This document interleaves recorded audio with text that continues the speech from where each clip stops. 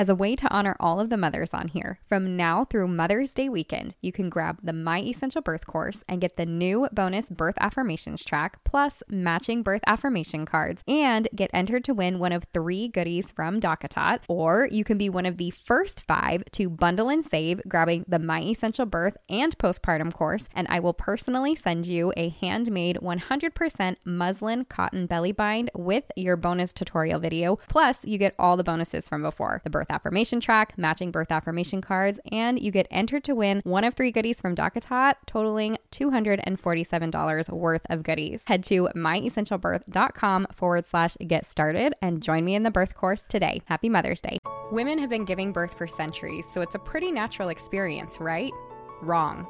I'm Stephanie King, professional doula, childbirth educator, and the creator of the My Essential Birth course, the online childbirth education course that's helping women everywhere confidently achieve their best birth. Today's culture would have us think that birth should be treated like an illness or an emergency, and that most of us need other people telling us what's best for our bodies because we aren't the experts. So sit tight, because if you're tuning into this podcast, you'll probably start to believe in your body, your intuition, and find yourself empowered and confident to do what it takes to have the birth of your dreams. If you like listening to me take you through these weekly topics step by step, then you're going to love the My Essential Birth course. Make sure that you're subscribed to the podcast, and definitely head over to myessentialbirth.com for the free downloads mentioned right here in these episodes, and to join the birth course and community full of pregnant moms just like you. I have to add a disclaimer that I am not a medical professional and I cannot provide medical advice. All of the information expressed in this podcast are based off of personal, professional, and educational experiences and are my own opinions. Please work with a provider you trust for medical advice during your pregnancy and birth. Ladies, I think you're probably going to like this episode. No pressure, right? I'm going to start with with the reviewer of the week. This one's about providers, guys. It's all about red flags that your provider might not be right for you. So I'm anxious to jump into it, but let me get started with this reviewer of the week. So the name is This Game is Fun, It's Just. I'm not making that up. That's just the name of it. And she says, helps me breathe easier. Found this totally by chance. Within the first 3 episodes, I have purchased the course. I'm constantly listening and re-listening to episodes. A lot of times I'm like, I'm not the only one. So glad to have found this and don't have nearly as many doubts about being able to do a natural birth. I love you guys, think you're amazing, and wish you were close enough to get you all as my doula. I wish you were close enough too. That would be super fun. All right, let me jump into this. Maybe not jump into it. Red flags, you guys. I hope as you're listening to this that some of these responses are cringeworthy, and that if you've ever had one, that all of a sudden you're going to be like, okay, now I know exactly what I need to do, and that is interview a different provider. Here's the thing. Have you interviewed your provider? Did you know that not all providers are created equally?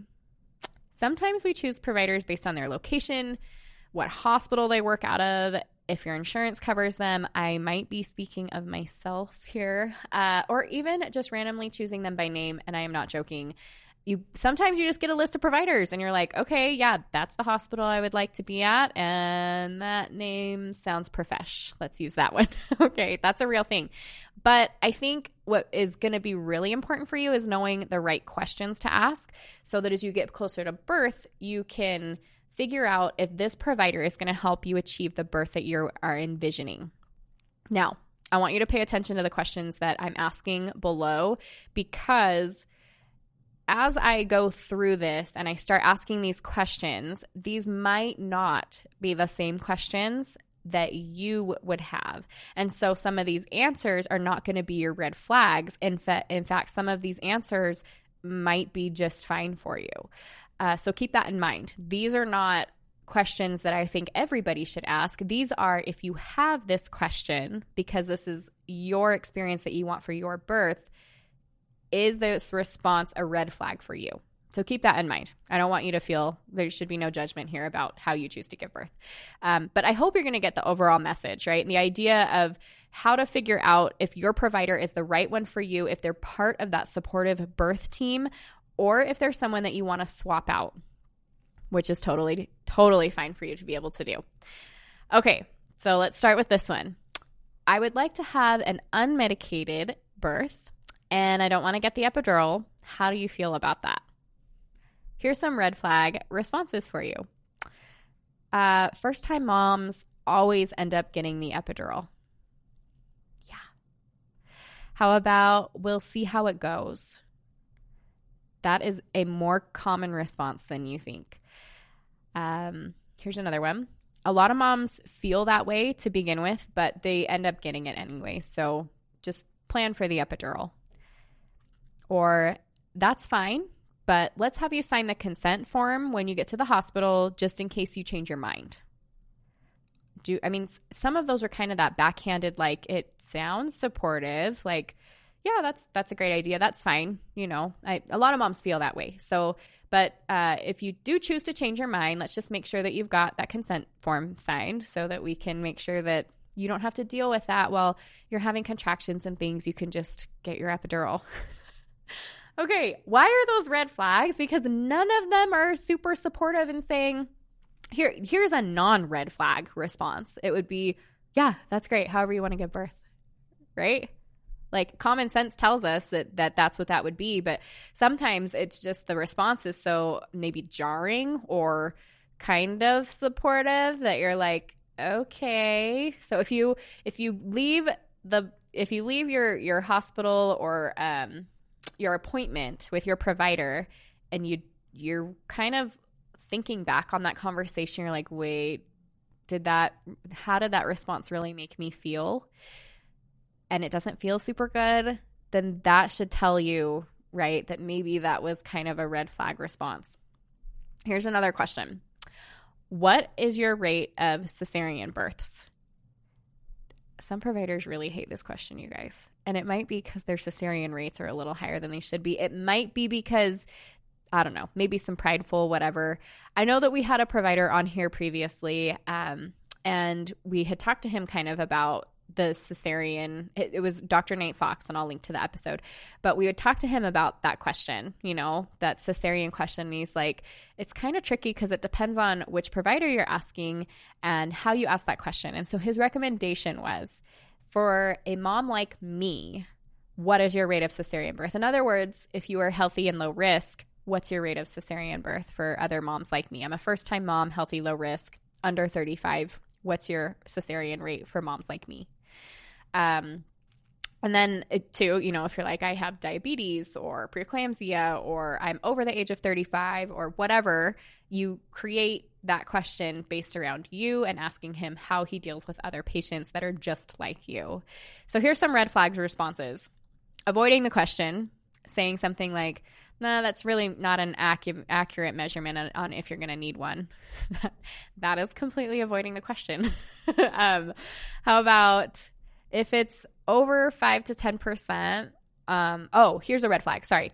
If it's over 5 to 10% on healthy, low risk moms.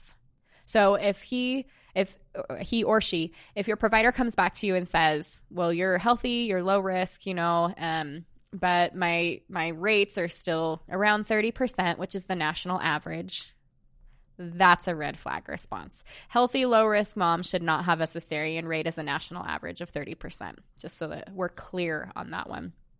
I think being willing, like what's not a red flag response, being willing to state clearly, like first of all, your numbers, right? Secondly, they're happy to give them. Third, if there's any explaining as to why something is the way that it is, they're willing to go into that.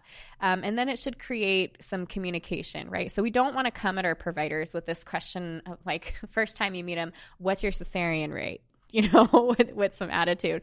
It should be a conversation. But as part of that conversation, this is absolutely a question that should come up. It's also something that you can call ahead of time. You don't have to ask your specific provider. And you can just ask the front desk and say, I am interested in this provider. Can you tell me what their cesarean rate is? Just to get an idea before you ever go in. If you already have a provider, trust them, and you're just looking for a little more information, then that's a question that you can ask probably pretty comfortably within your appointment. And if you're feeling like there's any reason that that's not comfortable, because of the response that you're getting back, even the feeling on how they're responding to it, then pay attention to that, right? Because we know any relationship, we know when it's comfortable, when we're being respected, when someone's being kind to us, or if there's something underlying there.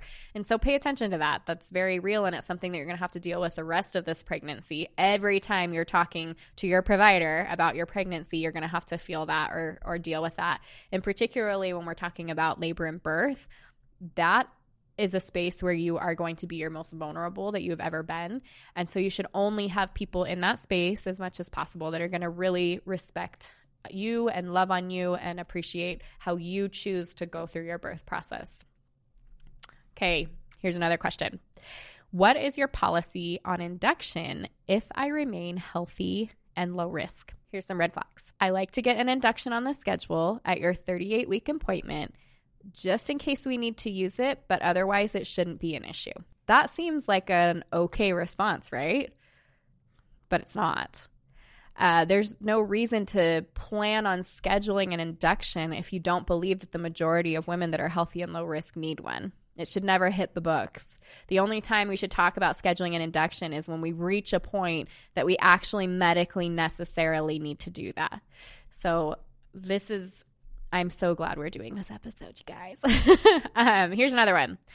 Most first-time moms may need help getting things going, so let's just wait and see. Wait and see seems like the safe thing to do, right? But what about that whole most first-time moms need help getting their bodies? How did people exist from the beginning of time? Did most women not go into labor and have babies? No, it's not a thing. So let's ignore that. Here's another one. Going past your due date can be dangerous and even cause your baby to be stillborn. Let me say that how you would hear a provider say it. So you've asked, what's your policy on induction if I remain healthy and low risk? And they come back and say, going past your due date can be dangerous and it can even cause your baby to be stillborn or die. So it's actually really important that we talk about and plan on scheduling an induction in case you do pass that due date.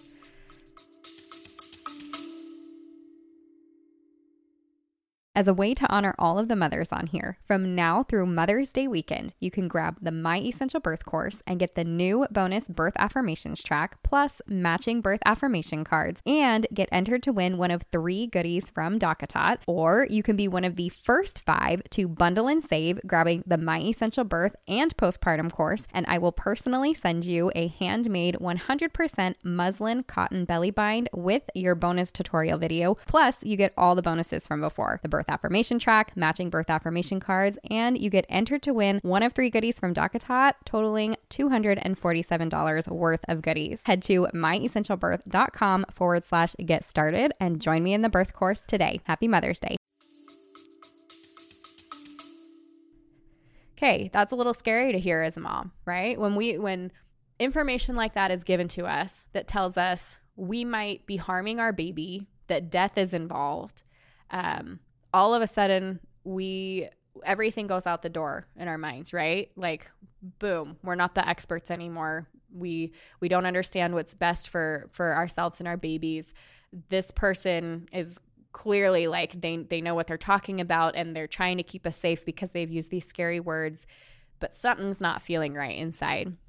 Something's telling us that doesn't feel good to hear, but maybe because there's some more to it. So the truth is, evidence behind this, and this is why it's really important that you guys understand the evidence that goes behind decisions like this. For example, saying that if you go past your due date, your risk of a stillbirth baby doubles.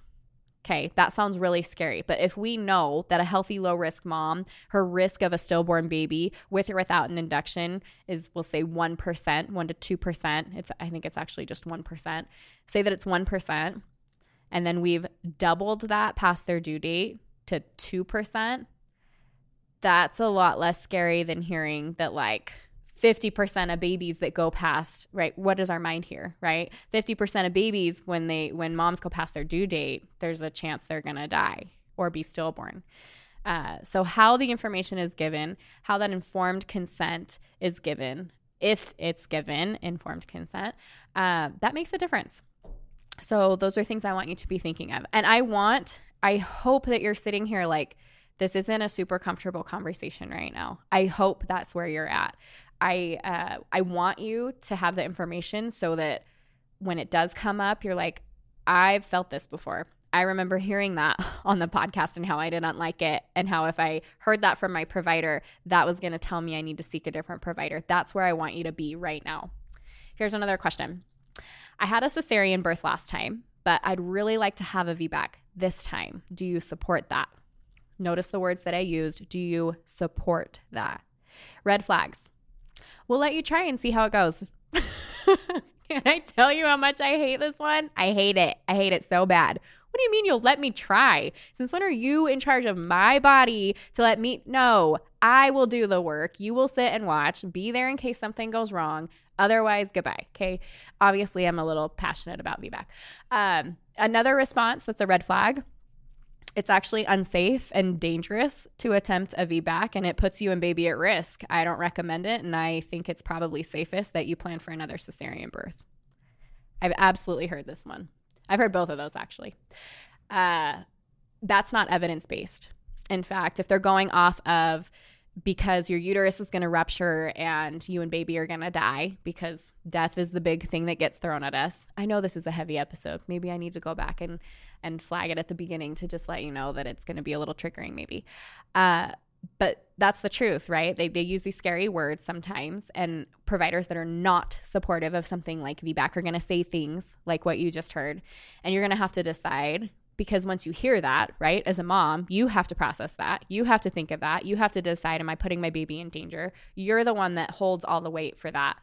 And so, if you don't have that knowledge and information and education and know that the evidence actually says it's just as safe for a healthy, low-risk mom to have a VBAC as it is for them to have a vaginal birth, there's just as much risk, then hearing something like this is really jarring. Okay, here's another red flag. You can try for a VBAC, but I'm going to recommend that we induce early to give you the best chance. What? Why would we go for induction? You guys, if you've never had a cesarean, induction is something that can lead to a cesarean.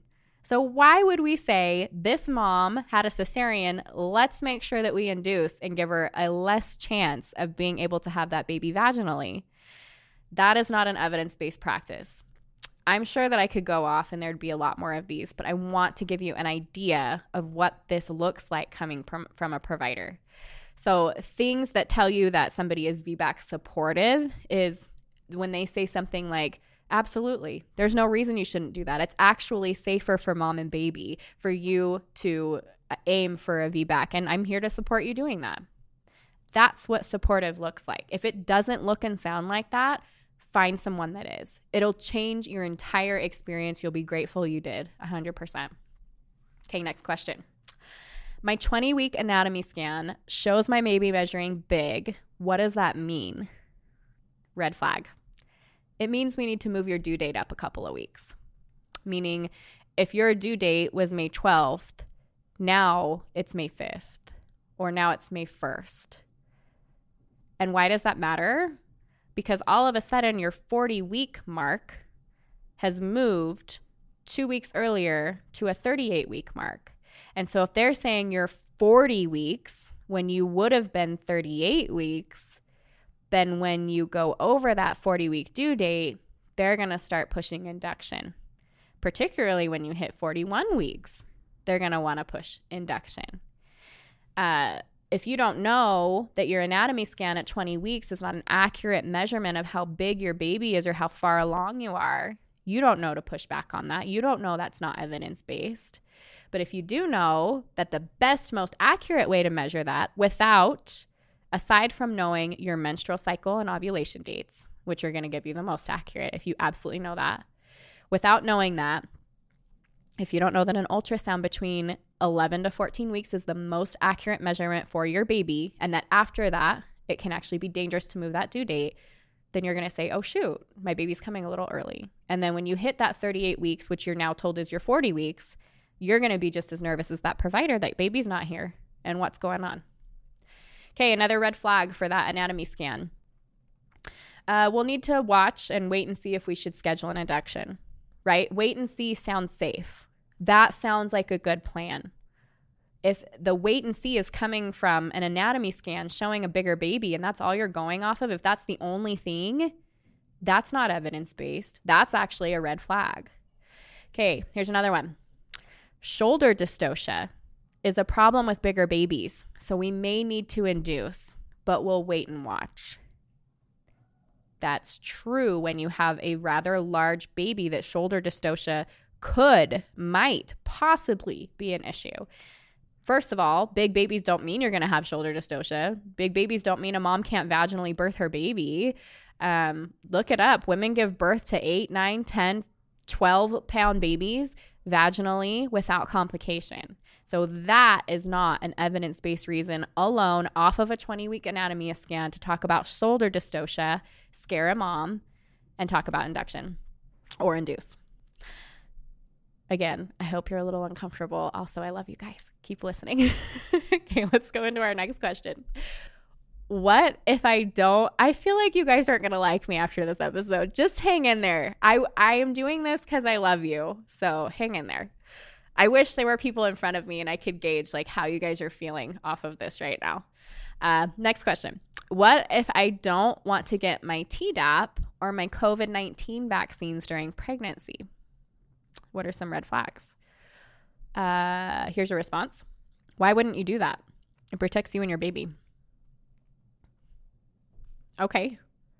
That could totally be true. That could also be that person's opinion. I have every right to what goes into my body and to make those decisions for myself and my baby. Maybe you have whatever reason. You don't need to have any specific reason, but maybe you have a very specific reason as to why you're not planning to get those. But that's not a supportive response. Another one, that's your choice, but it can really harm your baby. That's another one where the fear-mongering. Informed consent is one thing. Pushing the fear behind it is another. Telling a mom she's going to hurt herself or her baby because of a decision that she's made that she has every right to choose is not okay. That's not an evidence-based response. If he or she believes that, that's fine. Providing information, like a good response would be, here's the information I have from the CDC. I'm going to give you these pamphlets so that you can read up on it. If you have any questions, let me know. It's absolutely your choice. I do recommend that moms receive them, but I respect whatever you decide to choose. That is a supportive response. Another not supportive response. You should at least vaccinate your baby and ask others to be vaccinated. Okay, how does that feel hearing that? Like, if that's your choice, okay, like, what are you going to say to that? Like, that opinion or how they're feeling about it. Maybe they've got, maybe they had somebody that died from not vaccinating or whatever. Like, they're, emotions both ways, but that's not evidence-based informed consent. And that's what we're going for here. I want to scoot back just a sec, because for the 20-week anatomy scan, I didn't tell you what a good response would be. So if your anatomy scan shows your baby's measuring big and you're asking, what does that mean?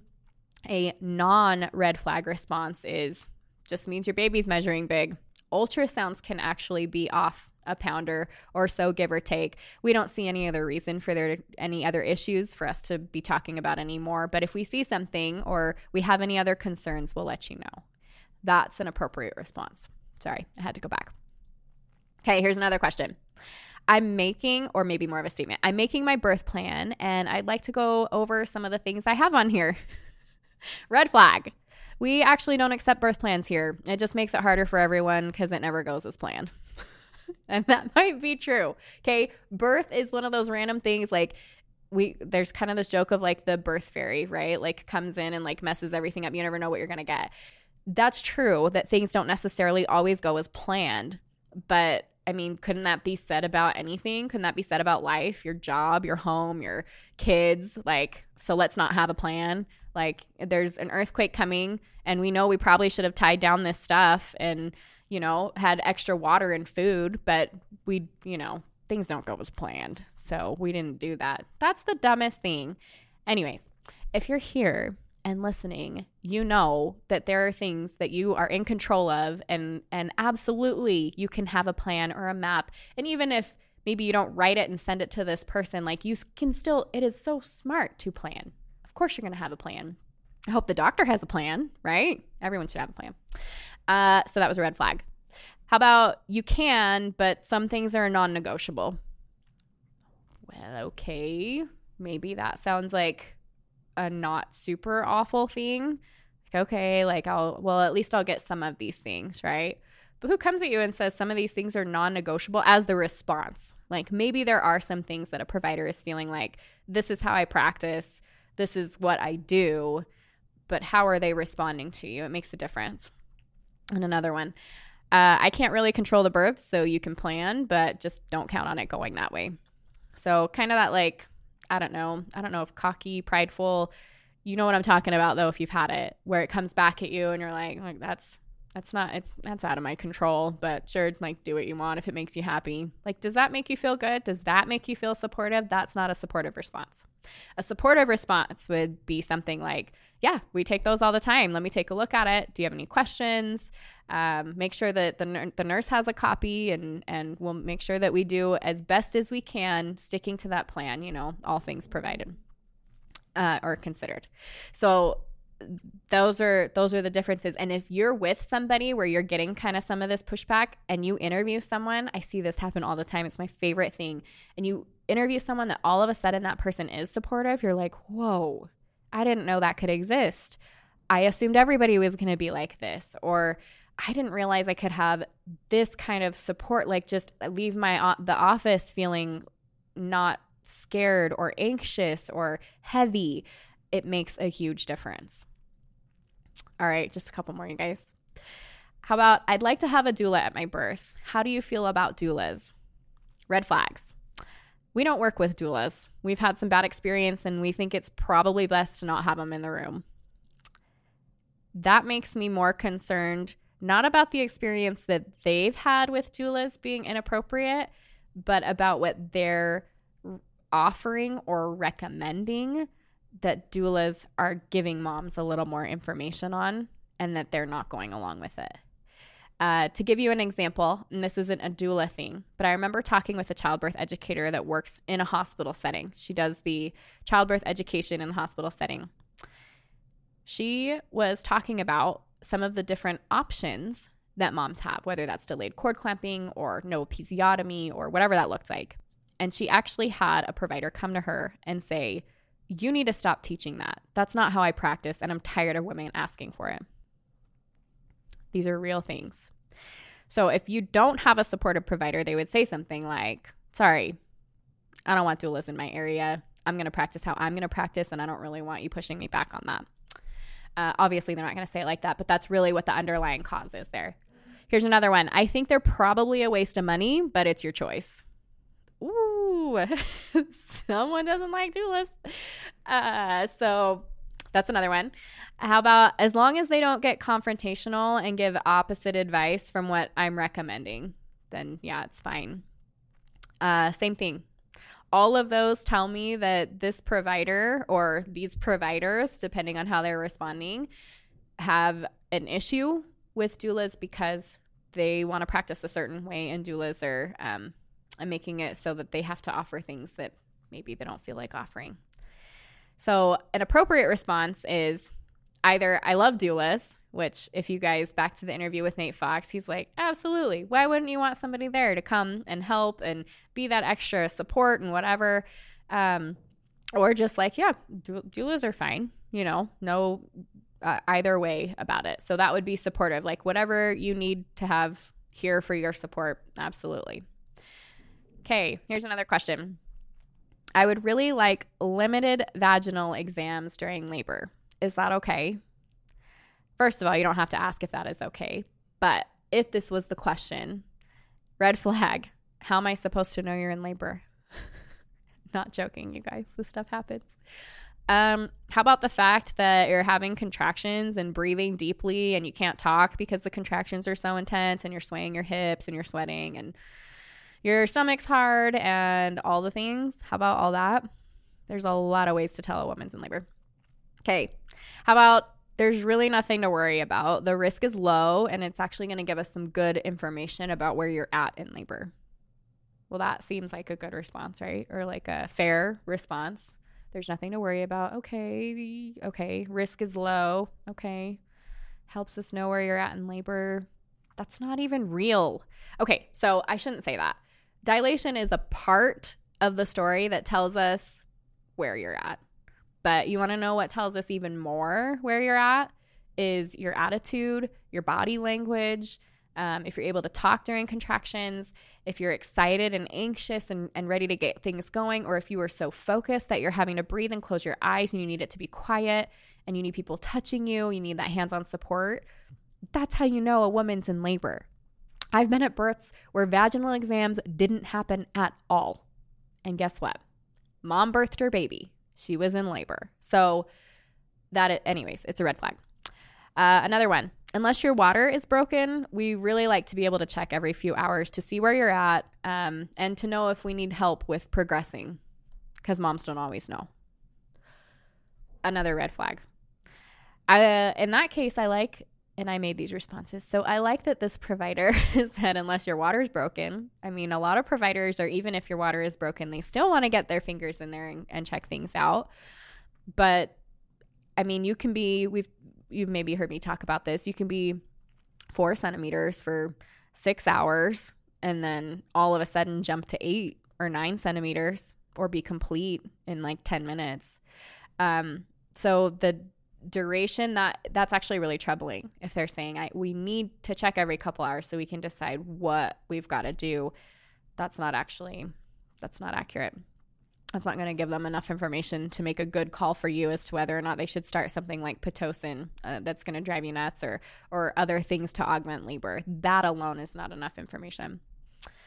Plus, they're super uncomfortable. So what's a good response to I'd really like limited vaginal exams is, yeah, that's a great idea. We'd like to do one when you get to the hospital and make sure that you're in labor and things. But after that, it's up to you. You can actually deny that one too. I mean, you can tell when somebody's in labor. It's your body. You can deny every single one. That's a very common one. That's one that even a lot of moms are curious, like, okay, yes, please tell me. Because if I'm not 4 centimeters and I don't have to be here, I would like to go back home. Like there is absolutely, you can do that. But anyway, so that would be a good response is like, yeah, no, whatever, it's your body. Okay, question. Can we wait to clamp and cut the cord until it stops pulsating? Red flag. Yeah, it usually only takes about a minute and then it's good. That is not evidence-based. It is not done pulsating after a minute, but sounds supportive, right? How about waiting actually causes more jaundice and makes it less safe for baby? Okay, this is a half truth. The more blood that baby gets, they actually do increase their chance of jaundice. It doesn't make it less safe for baby, and there's other benefits to baby getting all of their blood. And so that's where you're going to have to come in with that information and be like, actually, so this, and how do you feel about it now? Truth is, he should probably, or she should probably know these things. Another red flag. No, we find it doesn't really make enough of a difference, and it kind of allows us to get working on you and making sure that you and baby are doing better quicker. So we don't clamp or we don't wait to clamp and cut the cord. We do it right away. Obviously, that's going to be a red flag if that's something that's important to you. If that response if you respond back, well, I'd still like to do it, and the response is, yeah, I'm sorry, we just don't do that, and it's really important to you, then you know that's a red flag. That's not going to work. You're going to have to get a separate provider. But anyway, so and a good response, what would that look like? Like, oh yeah, totally. First of all, the best response is, oh, that's what we practice already. You don't even have to ask for that. You don't have to put it on the birth plan, right? The other one is, just make sure it's on the birth plan so that we remember to do that, but we're happy to do that for you. Though that would be supportive. And then there's a bunch of other things that we could have asked and gone through, right? Like, what if I want to delay newborn vaccinations? Or will you make me and my baby get COVID tested? When is an induction necessary? Can I eat during labor? You can just picture all the responses right now, right? Is there a birth ball or shower for laboring? Or will I need to be in bed? Will I need to be connected to monitors? constantly? Is there a dye-free option for the glucose test? All the things that you can probably picture are irritating doctors everywhere right now. Sorry. What are my options if I have gestational diabetes? Red flag if they say you need to be induced early before knowing if anything definite. Oh, here's a red flag, right? Do you guys remember this one from my birth story? You're going to need a C-section because women with size 5.5 shoe and smaller tend to have C-sections. Psychotic red flags. I don't know. You guys, help me out here. Okay, here's the thing. We usually know when we're with the wrong provider, right? Call it intuition, call it common sense that we can't hear when we're standing in front of a provider and everything goes blank when they start talking about all these things. But we know, and it's kind of that like gut feeling, how you're being treated. You can tell if somebody's supportive or not, right? You can maybe bring that back to the conversation you're having with your mom, and she's telling you how, oh, I had to have epidurals. You're probably going to need one, right? Like, is that supportive? No. You know what supportive looks and feels like. Two, like, right, something to look at, like how quick are they to dismiss or give you a half truth or laugh it off or ignore it, or even some kind of like eye rolls and a shrug. This is actual, like, these are things that happen to mom in response. How much are they listening to you in the appointment? Are they in or out? Do they remember the questions or things you had talked about from the last time? Is any of that coming up? Remember this, you hire them. They work for you, but it doesn't always feel that way. There's absolutely feels like there's a hierarchy and that this person has control over your body and your decisions for you and your baby. If you're feeling that, do yourself a favor and get a new provider. Interview somebody else, even just one other provider, and see how you feel, and then do it again. It's weird and uncomfortable maybe at the beginning, but I promise you are never going to regret it, because when you find that supportive provider, you'll be like, oh my gosh, I wish I was never with this other provider, or I'm so glad I did this. You're never going to regret finding somebody that's going to support you. I will say there are some situations where moms get stuck with providers, right? Kind of how we talked about, maybe you are at the tail end of your pregnancy and you're looking for a different provider, but maybe they don't have time or slots or whatever the case. That can be a little tricky. Maybe your insurance only takes, you're in like a smaller area and your insurance only takes these, 2 practices or this one provider. Maybe there's a reason. It doesn't mean that you're going to have an awful experience, but I think it's really important that you have those conversations, figure out what the red flags are so that you can go back and decide, this is what I'm going to have to fight for, what is very important to me that I'm willing to fight for. These are some things that I can kind of let go so that my whole pregnancy and labor experience isn't a fight. But then to educating and getting your partner on board and doula or whoever you have with you to make sure that you have a couple people there that can help you voice what matters to you and advocate for yourself. That's what's going to matter if you end up in that situation. So I want to leave you with just some like quick tips, good advice for making sure that you get a good provider, right? So I want you to research your providers early. This is something where you ask around friends, family, whatever birth group you might be a part of. If there are local doulas or childbirth educators and you know what kind of birth you're looking for, who are those best people? Do your research early, because it's easier to find one, initially than having to change. It's always going to be easier. I would say trust your gut. Don't be scared to say no or to disagree. It's your birth. It's your body. You have the opportunity and ability to do that. Know that you have options and know what they are, right? That's, like I said, take a good birth course. And then reach out when you have questions. You guys, I'm here. Like, a lot of these questions came from you guys asking them, or situations that you ended up in that weren't so great. I'm taking that because I know that you guys are running up against these issues. I know that. So if you have questions that are specific to your situation, shoot me a DM on Instagram. It's @myessentialbirth, or send me an email, hello@myessentialbirth. And then join me in the birth course. I'd love to have you. That's it for this week, but make sure you subscribe to the podcast so that you get notifications first as I drop a new episode every week.